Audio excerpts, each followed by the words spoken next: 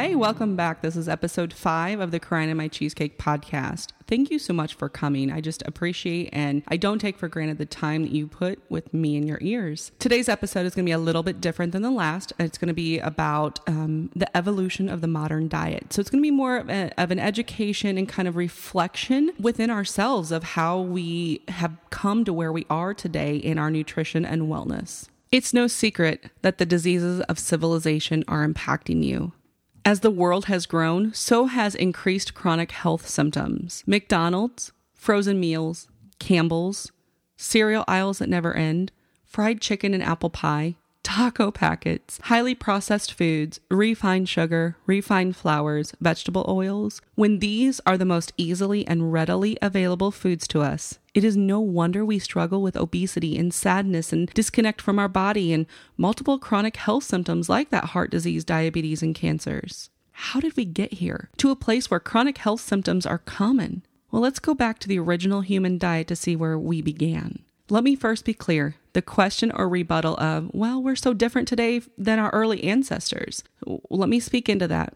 While our lives and stressors and things around us are much different today, our DNA is still 99.9% the same as the original humans. Isn't that kind of crazy and kind of cool at the same time?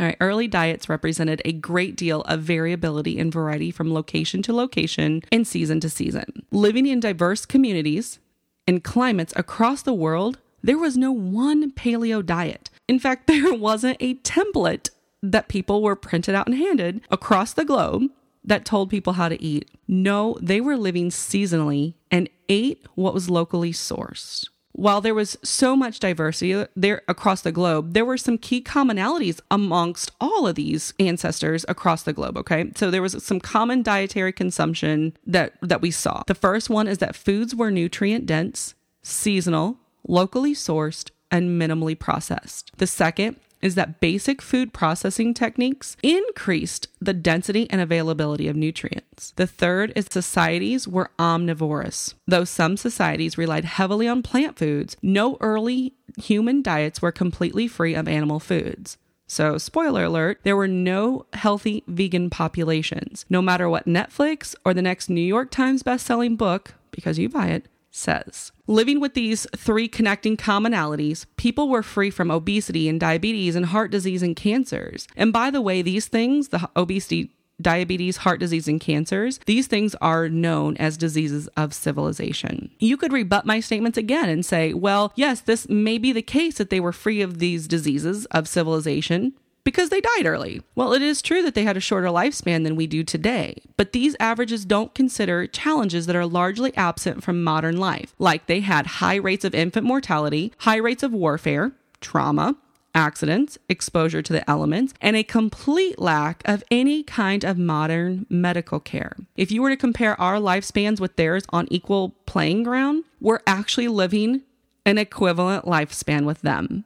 The difference, when they reached their older ages, they didn't get obesity, inflammatory diseases, heart disease, gout, hypertension, most cancers. What on earth literally happened? Well, researchers and scientists think that there are 6 things that we can attribute the change over time to, the disconnect and the unhealth that we have now experienced, the diseases of modern civilization, how that they came to be. The first is the agricultural revolution. Now, as I start to talk about the agricultural revolution, my heartstrings tug because I grew up with friends and family that are integritous farmers. I don't even know if that's a word. Man, I'm going to say a lot of words. I don't know other words. Anyway, they have integrity. They farm with integrity. And I know that my friends and family that I grew up with may cringe because I'll say agricultural revolution. And they cringe because on the daily, they're constantly fighting a stigma from people that only learn half-truths or don't care to ask or research themselves. These farmers then fight that stigma of their small, medium, or even some large operations, and they're not about the mass production and money.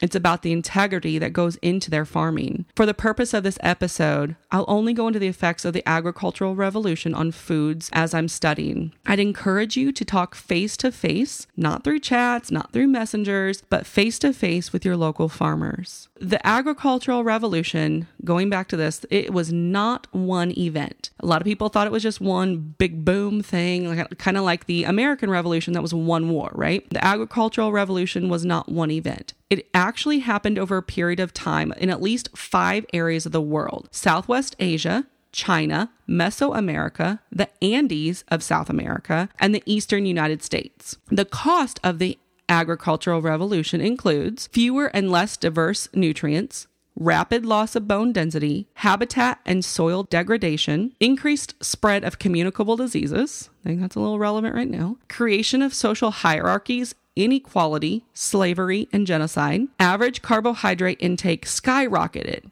and protein intake plummeted. Quality of protein decreased, and don't come at me with soy because soy actually interferes with protein absorption. Tooth decay, iron deficiency, anemia, infant mortality increase, decreased bone density. This is all if you look at the agricultural revolution, this is the takeaways of the cost of the agricultural revolution. The second thing is the introduction of refined sugar. Yes, I'll be the first to say that sugar doesn't make you fat. Overconsumption of calories makes you fat. While that is true, the overconsumption of calories makes you fat, we've had such an increase in sugar in everything we eat, especially easy meals or easy foods. Sugar started as a luxury in the 1600s and only the wealthy could afford it. And it kind of reminds me of how cigarettes, when cigarettes started coming out, they were marketed to the wealthy. But just like cigarettes, over time, the price came down for sugar and it became a staple for everyone. Starting out though, people were only eating a few pounds per person per year of sugar. Fast forward to today, and we're taking in 150 to 200 pounds of sugar per person per year. Because of this, we have learned that sugar has harmful biological effects. The third milestone in our nutrition degradation, I would call it, is the Industrial Revolution. People were flocking to cities for new factory jobs, and new jobs caused them to abandon their small town living, and then which means that they left behind their food sources. Now there was a need to process food in order to avoid spoiling while in transit to people in the cities. So because of the Industrial Revolution, we were introduced to white flour, white sugar, vegetable oil, and these 3 things now make up 50% of the calories the average person consumes each day. The Industrial Revolution also has caused us to become more sedentary than ever. We are chronically sleep deprived. In fact, 1/3 of Americans sleep less than 6 hours a night, and quite frankly, we get proud of it. I can survive on less sleep than you. That means I'm working harder, which leads into the next one, that we are working harder than ever before. And many of us live and work in isolating and alienating social environments. The 4th milestone is the rise of big food. Now, Nestle, Kellogg's, and Post were the original big food companies. And, they started out with great intentions. But over time, their intentions moved to a motivation of profit. Let's talk about Coca-Cola, for example. It was launched in the 1800s alongside Dr. Pepper and Pepsi. Coca-Cola started with alcohol and cocaine and slowly and silently removed those 2 ingredients, replacing it with sugar. Is it any wonder how alcohol, cocaine, and food addictions are literally targeting the same pleasure receptors in the brain if a company can slowly and silently change ingredients and still get the same results? With the rise of big food, though, comes another cost. They have tremendous influence over public policy and the research that gets done. The 5th milestone is World War II and the chemical revolution. Thinking about World War II, we think about the Holocaust first, usually, at least over here in America. In North America. Then we think about Japan, if we remember to think about it, because that happened, it affected Hawaii. That's further out there. That's not quite the mainland, the CONUS. But World War II ended up having the ability to test chemical warfare in the military front. We used 2 atomic bombs over Hiroshima and Nagasaki. Hiroshima was considered a dud because it only had 1/3 of the expected impact, and Nagasaki was considered a success. So making the connection in the mindset around chemicals during this time was to say that people believed chemicals meant power, might, prosperous, and control. This started the change of how foods were produced and how they're actually produced still to this day. The result? Cheap,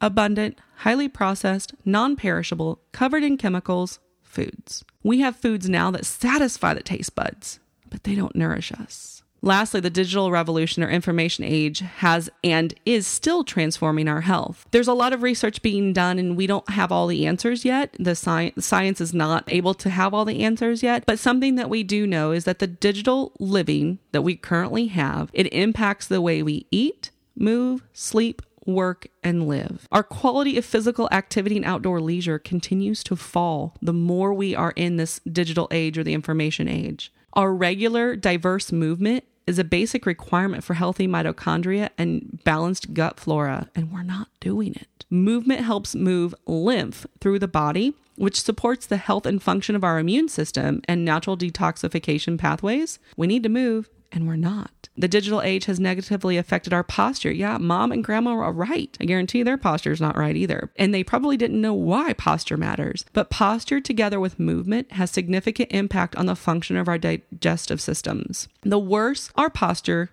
the worse our ability to digest and absorb the nutrients we need to thrive. Not live, thrive. And then this last one is blue light, the increase of blue light. We don't quite know all the effects, but we do know that it somehow and for some reason affects the sleep quantity and quality that we have. These 6 revolutions or changes in our culture and technology over time have affected our nutrition and wellness positively and negatively. While I mostly stated the negative facts, we know that there are some positives of each of these points as well. Just like thinking about our wellness, we need to think about the bigger picture. Is the positive worth the negative? How do we move forward in light of all this information? According to Dr. Stephen Lee, a biological anthropologist, he wrote the book 100 Million Years of Food. And in that book, he chronicles his travels of the globe, studying why humans have chosen the foods that they've eaten throughout history. And then he wanted to know, what can we learn through that? He's made a few recommendations of what we should do next. The first one is to move like our ancestors.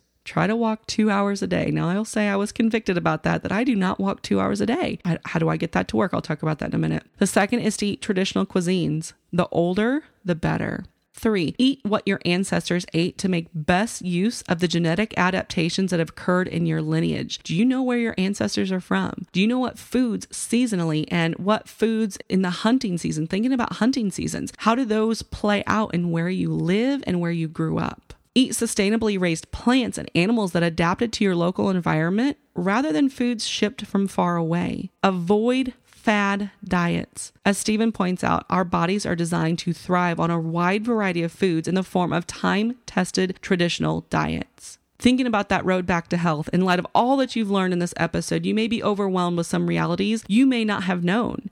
And you may be thinking, oh, wow, I have a lot of work to do. And some people may respond to this excitedly and highly motivated, but remember, motivation is an emotion, and emotions are fleeting. You'll likely be motivated for a while until it becomes hard, and then you go back to your prior ways. Or you could be on the opposite end of the spectrum after hearing about all these factors that affect our health. You may be overwhelmed so much that you say, nope, no way, I can't do any of this. It's just too hard. It's nothing I can achieve anyway. So I'm just going to go on with my own life the way it is. Neither of these extremes, highly motivated or highly unmotivated, will change anything. Simply taking one thing at a time that is easy to incorporate in your life, not take away from your life, will be enough to start the process. For example, maybe you're at a desk job and you find yourself moving less and less. Maybe your next right step is to go for a 20-minute walk after lunch or dinner every day. That 20 minutes may increase over time, and you may find yourself reaching that recommended 2 hours of walking every day over a course of a year or two. And that right there is success. Looking for health is not found in social media's conflicting posts. Talking to your friends who are just as confused and getting information the same place as you are. In fact, when we are ready to walk the road, or maybe crawl the road back to health, it starts with acknowledging our ancestors, eating, moving, and living in ways that honor the hunter-gatherer genes we've all inherited.